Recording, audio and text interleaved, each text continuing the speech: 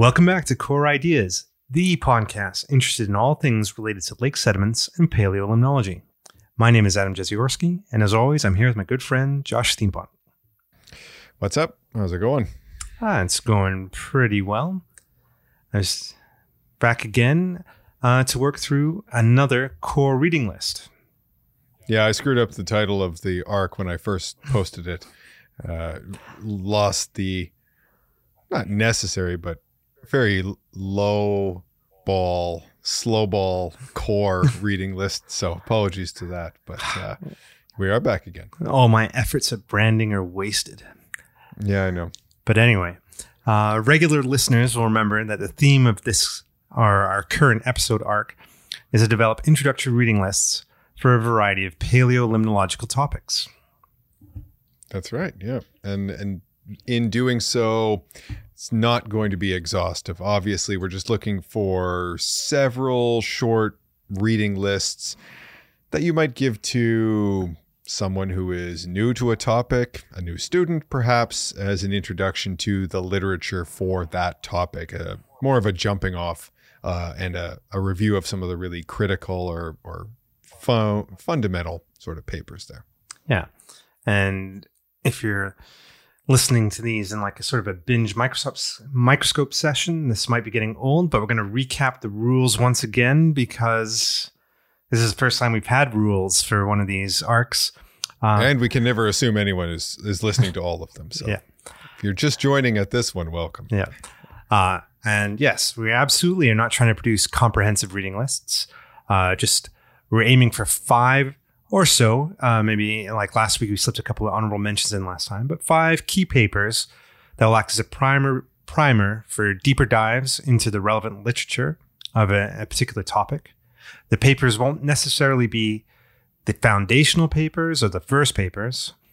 So, for example, if we were doing genetics or evolution, we wouldn't be going to Mendel or Darwin for the first principles. In part because many of these ideas have percolated through the literature and just are no longer really the best place to start. It's definitely somewhere to visit. And also, the older you go, the less approachable some of this material can be. So trying to stay a little bit more current and approachable as like just getting your toes wet before diving into the deeper waters of knowledge, as it were. And we're going to do our best to minimize the number of reviews that we include and spread the focus around multiple authors / research groups if possible. That's right. And if you didn't catch that first episode, you can go back, have a look. We focused on lead to 10 dating as a critical foundation for paleolimnology and picked out some selections there. And I think that format actually worked out quite nicely. So what should we do next? Well, I have an idea. As something equally fundamental and foundational to paleolimnology writ large.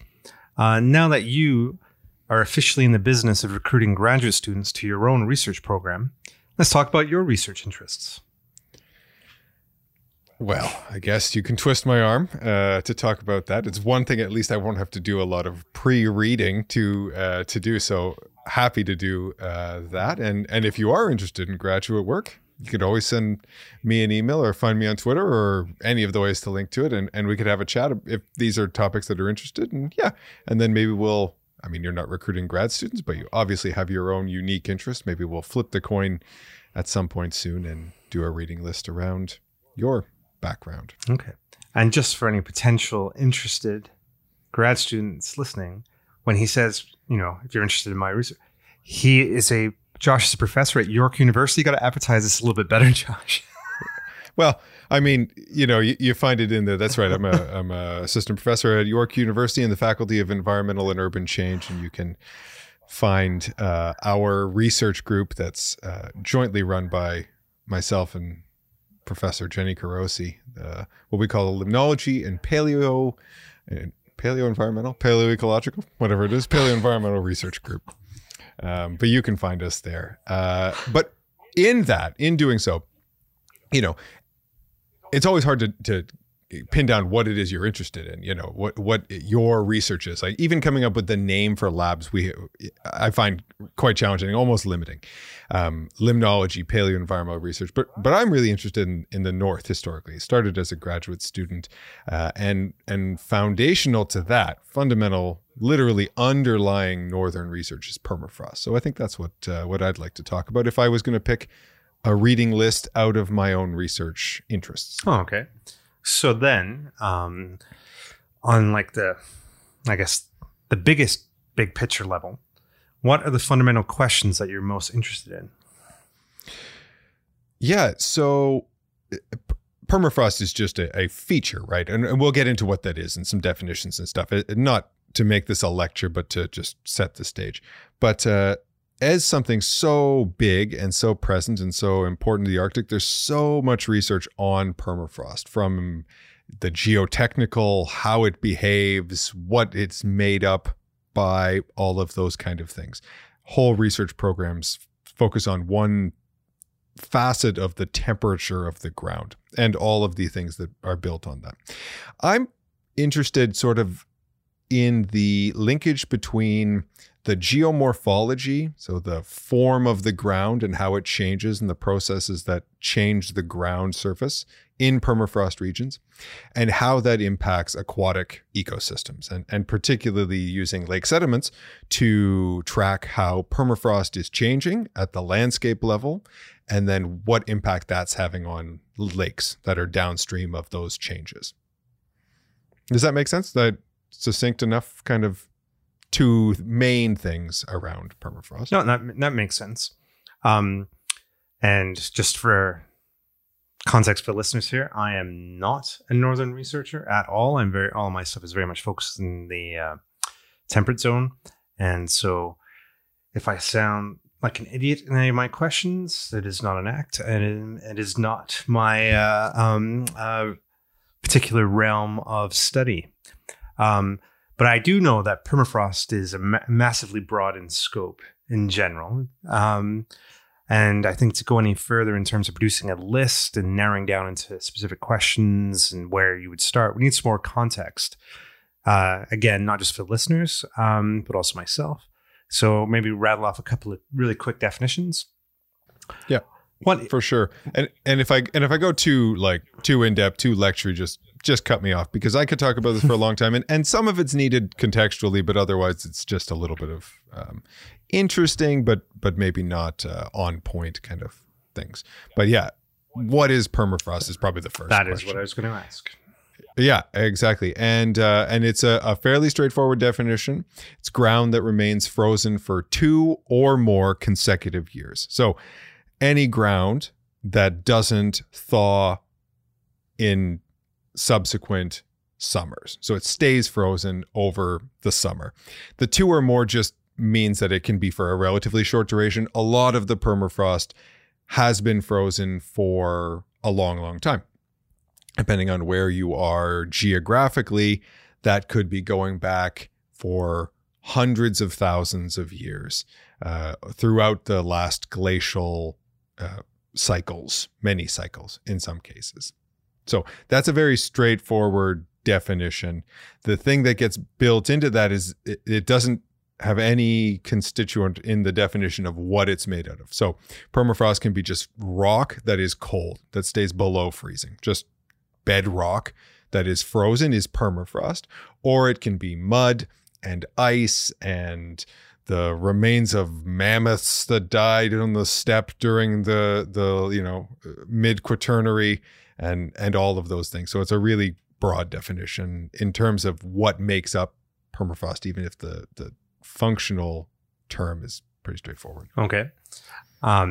This obviously leads massively into general climate change studies. So what happens when the permafrost melts? 2 things. It never does, is the most important thing to first answer that. And that was a setup. Adam knows the end. Not my thoughts, the thoughts on this. So Melting is a state change, right? If you think back to your basic chemistry, when a solid becomes a liquid, it's melting. Permafrost is not one solid, right? Because I just said it could be rocks, it could be water, it could be mud, it could be mammoth bone, whatever it is. There's not that many mammoths, but there are a lot in there.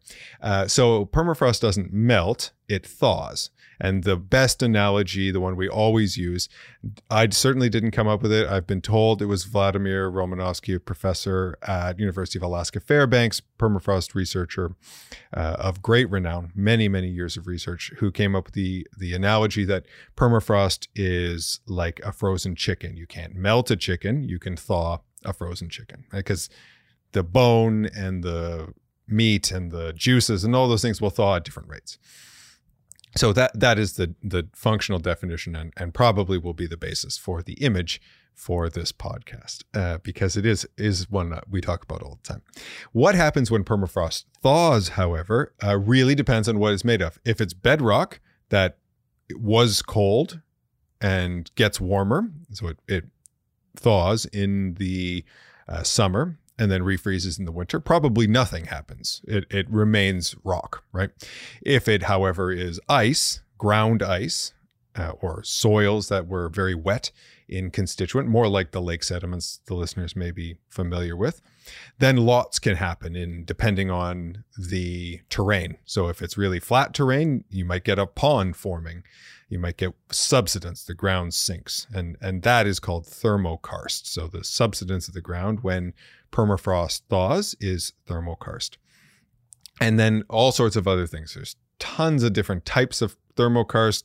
I couldn't even label them all or list them all, but there's lots of different landscape changes that occur when ice-rich permafrost, that permafrost that's most likely to really change the landscape when it thaws, when that thaw occurs. And it's something that's happening everywhere because our planet is warming.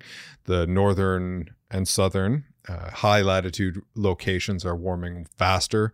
They started warming earlier, so thermokarst and other permafrost thaw, but primarily thermokarst is ongoing and accelerating. Okay. So this is where I'm going to plead ignorance a little bit. So when you see those northern pictures of, the permafrost thaw and like the road is all misshapen now and like the telephone poles are all askew, that would just generally be referred to as a type of thermokarst action? Probably, yeah. Okay. The telephone poles askew, the drunken forest, those are certainly going to be thermokarst.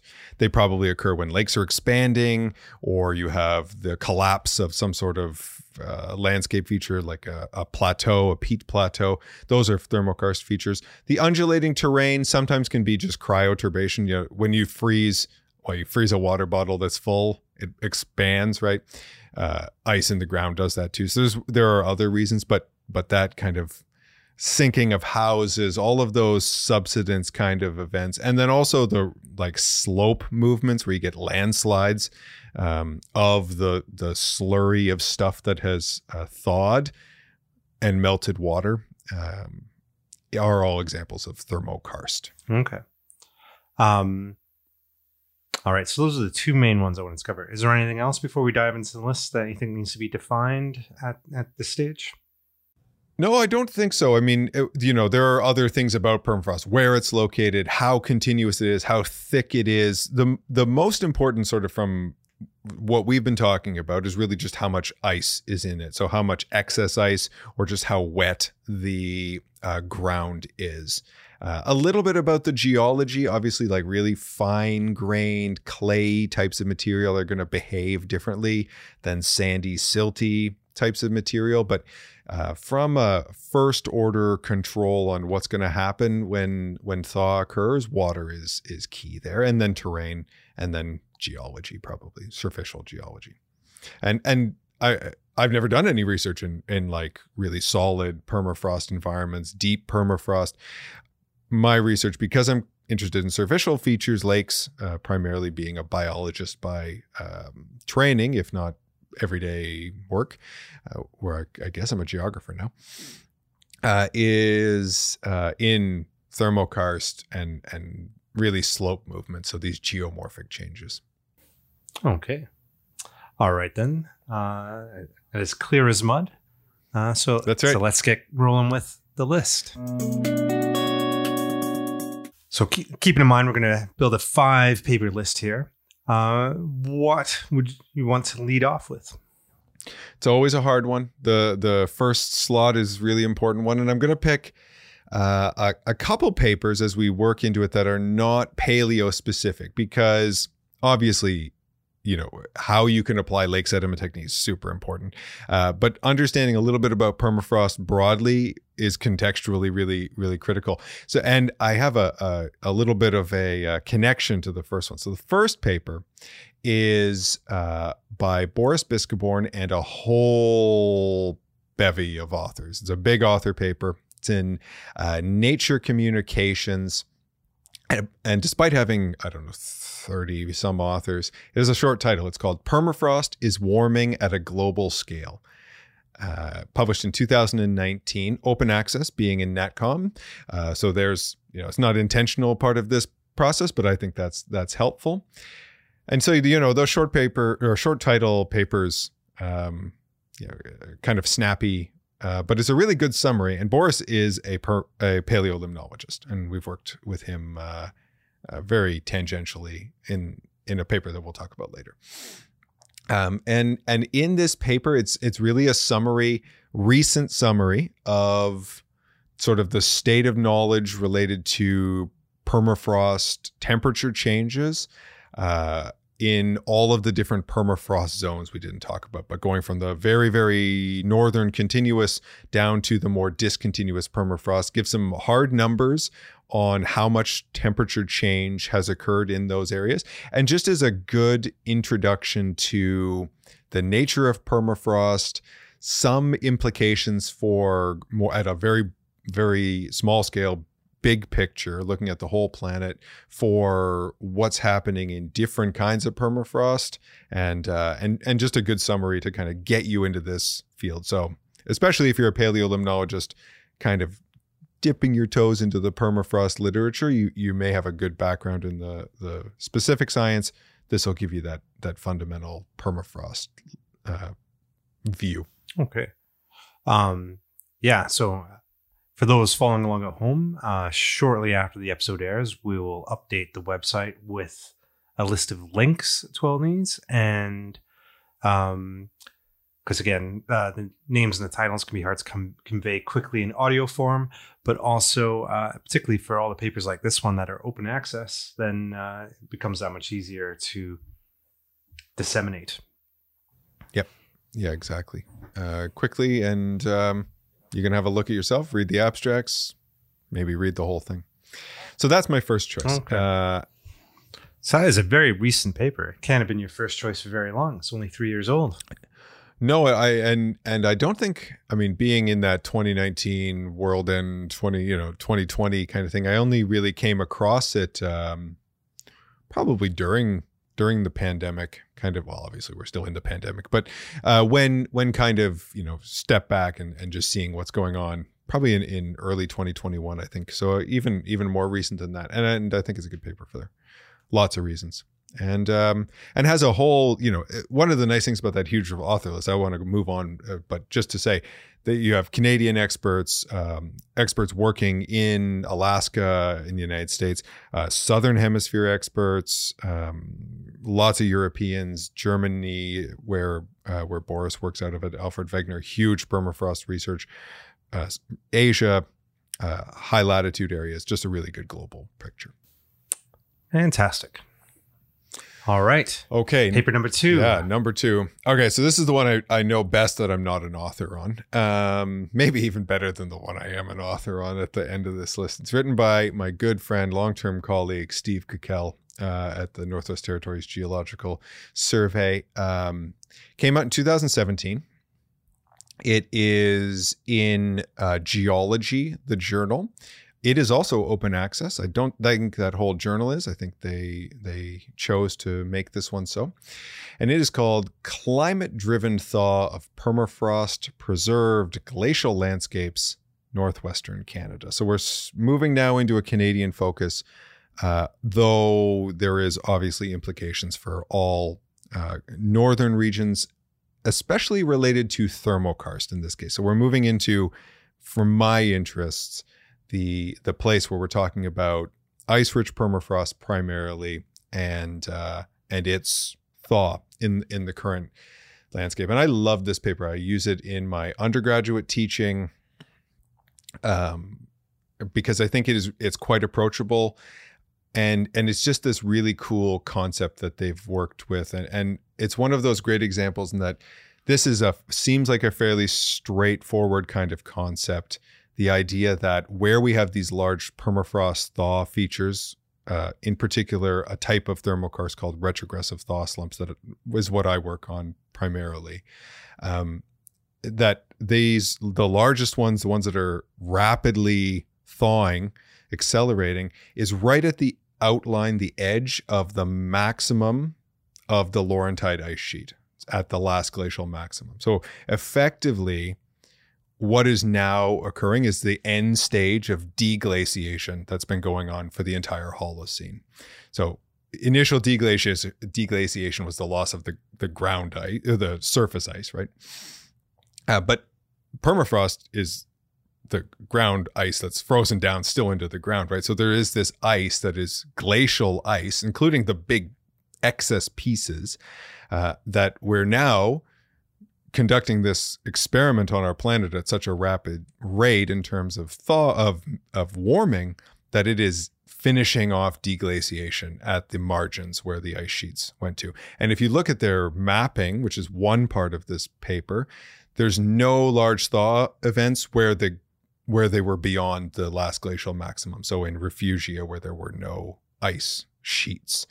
And it seems so simple, but it's only because they've been studying these things for 25 years that they were able to piece all of this together. So that's my pitch as to why this is maybe my favorite paper, broadly. Okay. Well, I think the main thing that jumped out at me, outside of the general coolness of it all, is you're going to really have to define what a retrogressive thaw slump is. Right. So I kind of did. I just didn't use the term. So a retrogressive slump, or a slump in general, is a type of landslide. It's a landslide that is, instead of being linear, like a something sliding over top of a solid surface, it has this curved shape to it. So it looks like a C, or a C-shaped depression that is carved into the ground. A retrogressive thaw slump is just because the initiating feature isn't like wetting of material, it's the thaw of the ice, or the melting of the ice that's there. So in areas where there's lots of permafrost, the ice will get exposed by just rain events, often just natural land movement. The sun will melt that ice, which releases kind of the containment of the ground that's sitting on top of it, and that stuff falls into the base of this slump, into this landslide, and they grow and change. Okay. And they get massive. I've been and some of the ones that are really the basis of this paper are the pieces of land that are falling into the slump are like the size of buses. The slumps themselves are many, many hectares in area. Yeah, and I was kind of like poking towards, is that the whole idea of you have these northern lakes where you have situations where a huge chunk of the catchment can fall into the lake. Yes. Yeah, for sure. In some cases, especially with the catchments or headwaters small, you're looking at 10% of the catchment area, by area, not by volume, obviously, slumping into the lake, and bringing with it all sorts of the stuff. So if the geology is, shale based, lots of strontium and calcium and all of those things get translocated into the lake, and that's what I'm kind of interested in primarily, is what happens to the systems after. Whereas working nicely with people like Steve, they tell me about the slumps and where they are and that kind of thing. Yeah. Because just on the most, excuse me, one of the most obvious of levels is these are events associated with massive ecological change. They can be, yeah, for sure. And in some ways, this is getting a little off topic, but I've been surprised by how little ecological change they can induce in some cases, and partly that may just be systems that are fairly disturbed a lot of the time. It's cold, it's harsh-ish kind of conditions, but also a lot of times what's entering into the lake is just melted water that was in the ground, and the amount of sediment. Soil it can be maybe less than you would imagine, still significant. Okay. Cool. Well, we definitely have to include like a really good picture of one of these. I have some of the, some including, I think the one in this paper they refer to as one that drained a lake. That's the final threshold. One of these slumps did eat into a valley, and there was a small lake at the top of it, and it drained it. And we can link to some of the amazing images and footage that they took when that happened. All right. Paper number 3. All right. Yeah, I got to work a little faster here, Josh. But those are the foundational kind of background stuff. And now I want to get into some paleo examples. Finish with 3 paleo examples. So the first one, I mean, you could go in any order. I think we'll go chronologically for lack of a better way to do it. It's the only paper not open access. Boo. I know. It is from 2010, so it's the oldest paper as well. Maybe that's why. It's in Staughton, Science of the Total Environment. It's by Johan Reideberg and others in the research, from the paleo research community, one of the paleo research communities in Sweden. In Umeå. So that's Peter Rosen, Richard Bindler, and those experts there. And Sweden, another thing about this paper is we kind of move over to Europe. You keep in mind that, Canadians, we focus on Canadian examples, but from a paleo perspective, working in high latitude areas, some of the things we've talked about already, from acid rain work in Northern Europe and Finland and Sweden, maybe a little bit in Norway, but really Finland and Sweden. There's this huge record of paleolimnological work up there. And Can you give us the title? Oh, yeah. Sorry. Climate-driven release of carbon and mercury from permafrost mires increases mercury loading to subarctic lakes. There we go. I keep forgetting the title. I did that last time as well. I got everything else. The year. Yeah. Okay. We got it. I was being too dived right in, detailed about the authors in particular, because they do have a lot of really good work.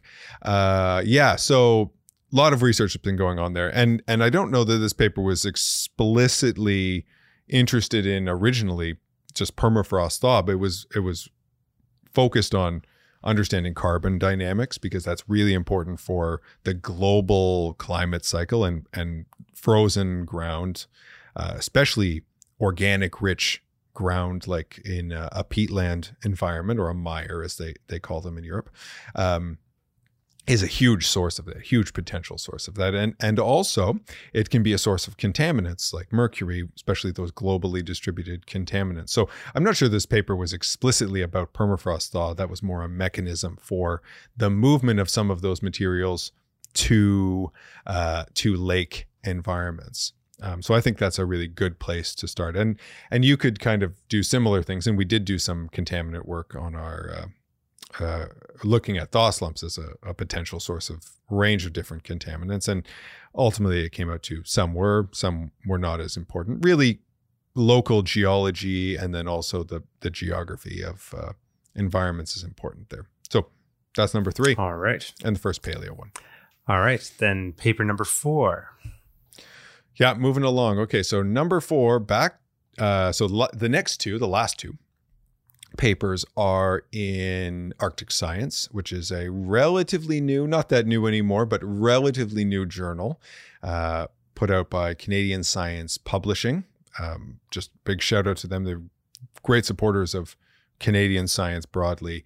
So like Facets is the journal. Facets is one of their open access broad discipline science journals, is the official journal of the Royal Society of Canada.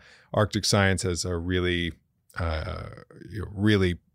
being newer, but has a broad focus in the north. CJFAS, Canadian Journal of Fisheries and Aquatic Sciences, obviously been around for many, many years, great supporters. So I like CSP journals generally. It's where I try and publish quite a bit of our research. This paper is from 2016 by Jana Tondu and the research group at the combined powers of Wilfrid Laurier University and the University of Waterloo. And it is called, didn't forget there, Limnological Evolution of Zelma Lake, a recently drained thermokarst lake in the Old Crow Flats, Yukon, Canada. So Adam knows these folks well. We've talked about them. Actually, we haven't really done a ton of focus on water isotopes. We did talk about the pad in our isotope lecture. Yeah, I think we would have referred to their work obliquely more so than actually named the names that round out this list, like Roland Hall, who is how I got into paleolimnology many, many, many moons ago by joining his lab, and Brent Wilfrid Laurier and others. Yeah. And we talked about, did we talk about Roland's paper quite recently? Why do I feel like we were talking about that with, or maybe that was planning for another episode. Anyway, they all come together. I don't even know what day it is. Stay focused. Anyway. Stay focused. I know, right. Okay, so this paper, Old Crow Flats, is a really interesting landscape, just broadly. It's in the northwest of Canada, sheltered by the Richardson Mountains, so it's on the west of that, almost into Alaska, the most northern part of the Yukon Territory. Doesn't have this glaciation history. Very, very flat. There's a few river, like there's one big river, the Old Crow River. But beyond that, it's all these thermokarst lakes. And being in this kind of unique location, it's really susceptible to warming like many others. And one of the other potential ways in which permafrost thaw manifests is draining lakes away.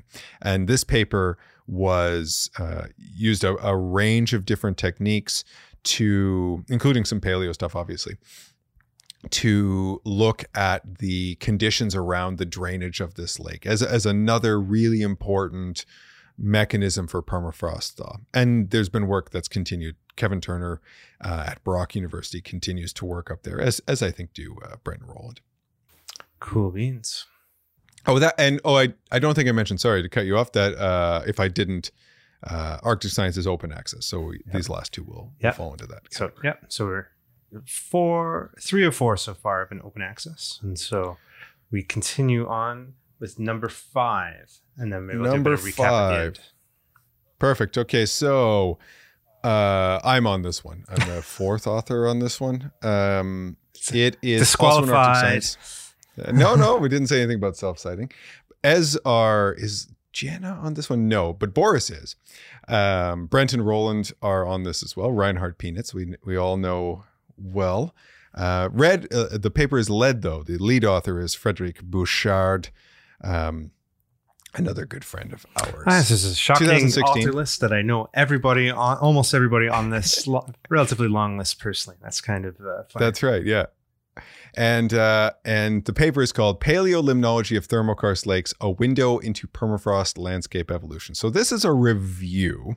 It's the first review, I think, in any of our 2 core reading lists, where we basically all got together under Fred's wonderful leadership to put together some of our ideas about our own research and just how permafrost and thermokarst specifically manifests and how paleolimnology is a useful tool for tracking those kind of changes. And really it is broad. We have the Old Crow examples. We have my own work in the Delta. We have some more southern Canadian examples from that Jenny has led and continues to work on. I mean, this is now 6 years old, so we could do an update of this, and it would definitely have grown. Work by Fred in northern Quebec, especially on thermokarst lakes there. Andrew Medeiros, I think, I can't remember exactly where he was contributing work from, either the Hudson Bay lowlands or some other stuff in Old Crow. And then also Boris, we got this international component added into to that. Yeah, just skimming the abstract here as you're talking. Yeah, it's like the Canadian North, Alaska, and Siberia. It's like a pretty good global coverage. Yeah. Yeah, especially for these thermokarst landscapes. It's certainly not exhaustive. Lots of other people, but from a paleo perspective, that's sort of that was sort of it. I think it's probably grown a little bit, which is great in those years since. But at the time, were the people we knew and could bring together for this example. And it really talks a little bit about techniques, a little bit about the variation and just how diverse a topic it is, but how paleo can be a really useful way, depending on the indicators and all of the stuff we talk all the time about, to track permafrost thaw and landscape evolution and just how those landscapes change. Cool beans. All right, there we go. 5 papers. That's Introduction to permafrost. Paleolimnological research, I guess. I don't know how you would like encapsulate it in like a sentence of. Yeah, I would have to think about that a little more. Probably, we do have obviously permafrost broadly, but changing permafrost landscapes in paleolimnology, something like that. There we go. And yeah, covering various aspects from it and just permafrost in general. It's paleolimnology, and then a review at the end. So I'm assuming this is a list that you would happily, if not have already, sent out in a welcome to the project type email address with a stack of PDFs for an overwhelmed student here and there. Yes, I would. Yeah, for sure. And I think they're pretty approachable. I wouldn't say these, there's not that many equations in those papers. Okay. Yeah. All right. So that is our list. You may disagree, and that's fine. But as I'm reading through things, a couple of questions came to mind as like the outsider on this particular show, is that these are all fairly recent. Like, I mean, the oldest paper in your list is from 2010. And you think of like last time we were like going, should this one from the 70s be included or not? Like, so does that mean the study of permafrost thaw in this way is a relatively new discipline? Or is it just like, I don't know. I just found that kind of shocking when you threw this together. I don't think it's new. I think it's rapid. It's expanding, and so there are great papers from back. You could have easily put in some papers from the early 2000s, late 90s that are excellent examples. And on a different day, I probably would have if I'd been thinking about those. Probably not going to get them open access generally. The world was different then, and that wasn't all that important, but it does come into play in my mind. And it's just that there's so much research. It's growing so rapidly that you have a lot to choose from, and so you can pick some really new examples of that. And from the paleo perspective, I think those are relatively new, because you have to identify the problem, you have to understand it fundamentally. And there was lots of permafrost research going on in the 70s. Amazing work by Ross Mackay and many, many others. But then from a perspective of tracking those changes, understanding the landscape implications, that is coming more recently as the paleolimnologists have found out about these ideas and brought their toolkit. Cool. And then, and this is where I'm probably going to embarrass myself on the internet and show my serious geographic ignorance here. But is there we talk about Northern Canada, Alaska, Siberia. Is there a version of this story in the Southern Hemisphere? Like, I do know off the bat that there's no permafrost on the southern coast of Australia. It's pretty jungly. Very true. But how about when you get into the southern tip of South America and Patagonia? Is this a thing there? Yes. So yes, it is. This is a very much a Northern Hemisphere. Well, okay. The Biscaborn paper is global. This was a Northern Hemisphere list. Other than that, there is permafrost in the Southern Hemisphere. It's not a very common question, because you don't think of it. The land masses of the planet where they are currently are northern dominated, with the exception of Antarctica, obviously, which is totally frozen. So there's permafrost everywhere in Antarctica. A lot of it is under the ice cap. So God forbid we melt away the entire Antarctic ice cap. So we're ways away from studying permafrost. Yeah, exactly. Exactly. But it will come. All of the same things. The paraglacial landscape will emerge there. In the unglaciated areas on the islands, the archipelagos, the pointy bit that kind of goes up towards South America, there's lots of research going on there, including some people we know. So like Dermot Antoniades at Laval, some European colleagues work in those areas and do permafrost paleo stuff there. And the British Antarctic Survey does a great amount of research everywhere, obviously. Antarctica, obviously, but also other really cold areas like Greenland. So there is. And then there's a lot of alpine permafrost, so high altitude permafrost, because when you go up in altitude, it gets colder. And that means you get permafrost. So there is permafrost in the Tibetan Plateau, an incredible amount of research ongoing by researchers everywhere, a lot of Chinese colleagues looking at permafrost in those areas. I get asked to review more research papers on thermocars thawing, not so much thaw slumps, but some in the Tibetan Plateau than anywhere else, by probably 5 to 1 almost. Like there is an incredible amount of research going on there. And there is permafrost in other alpine areas. So Patagonia, high altitude areas of the Alps, and, to some small degree. So yeah, anywhere it's cold, you're going to get cold ground. Okay. So then what do you think are the most interesting questions to pursue in this topic going forward? There are so many. I think,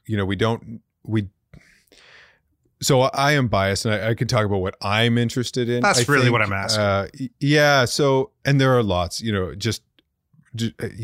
every time you look at some new type of thaw, and how it impacts different kinds of lakes, there's a lot there. What I'm interested in right now is, thinking about the legacy of thawing. So there has been permafrost thaw in the past, right? There were warm periods throughout the Holocene. It was warm in the early Holocene. Paleolimnologists know this. We kind of defined it, the Holocene climate optimum, hypsithermal, however you want to label it.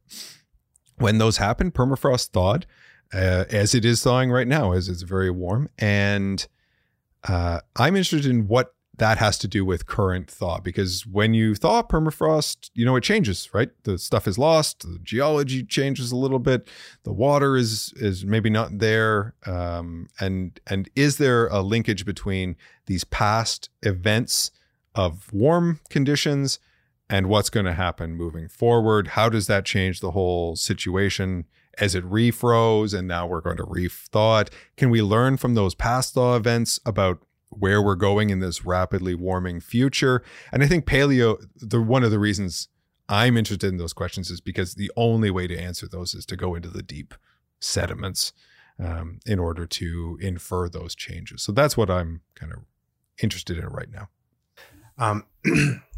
Okay, now we're getting to the more cheeky questions. How come you didn't list any of your own papers? Are they actually required reading for your students? That's a good question. Just I'm so humble. I was on the one paper there. So there is, again, it's another one of those. On another day, maybe I had to put in one of mine in particular. If there's an honorable mention, my paper, and that's kind of the basis of the review that Fred did from 2013 in Freshwater Biology, which is my most cited first author paper. I think it just did 100 citations, which is nice. My first author one that broke 100 would be the one I would pick. It's on how diatoms responded to permafrost thaw slumping. Okay. So that would be my honorable mention. Okay. I do ask the students to read that one. I kind of assume a lot of them are going to be working on diatoms, so they would pick it up on their own. I don't have to tell them to. Okay, so maybe we'll sneak that in as a link as well, as an honorable mention. Sure. And then wrapping up, is this episode been a pure double dip here? Is this just a list that you had in your back pocket ready to go before we even started? No, but it didn't take too much to pull together. It was more, I had a list of 20 and I needed to think, which 5 do I pick? More the like, it was probably like 5 general permafrost papers and then 15 paleo examples that I like, and which ones kind of flow into the list kind of sort of well, at least. So yes and no, not fully rather, but now I do. Yeah, so. It'll be used going forward. Excellent. So, in some ways, maybe I've codified it and I won't add anything new to my list. It's like how you never know the literature any better than the day you finish your comps, because you stop reading at that point and that's the end of it. Hopefully that doesn't become the case. I'll have to update it every year. Not on the podcast. Sorry, you don't have to listen to me ramble for 45 minutes every year, guys. Don't worry about that. That's fine. But well, I think one thing in terms of like the codified nature of it is you're good for a while, because that is a very recent list. It's not going to be out of date too soon. Very true. All right. So thanks for listening to me talk, everyone. I'm looking at the waveforms of the recording of this podcast, and I don't see a lot of blanks in there. But no, it was good. I enjoyed going through all of those. So thanks for listening. Hope you found 1 or 2 interesting topics, and if not, you're probably not here anymore. So yeah, and if you want to shoot us any questions about this list in any way, if you've got suggestions for lists, throw them our way. And once again, thanks for listening to Core Ideas, the Paleolimnology podcast. If you have a question or a comment or a suggestion for a future show, please send us a note. Yeah, you can do that at the email address, coreideaspodcast@gmail.com, or on Twitter @coreideaspaleo. We read everything you send us, so keep it coming. An archive of our past episodes and show notes is maintained on our website at coreideas.ajeziorski.ca.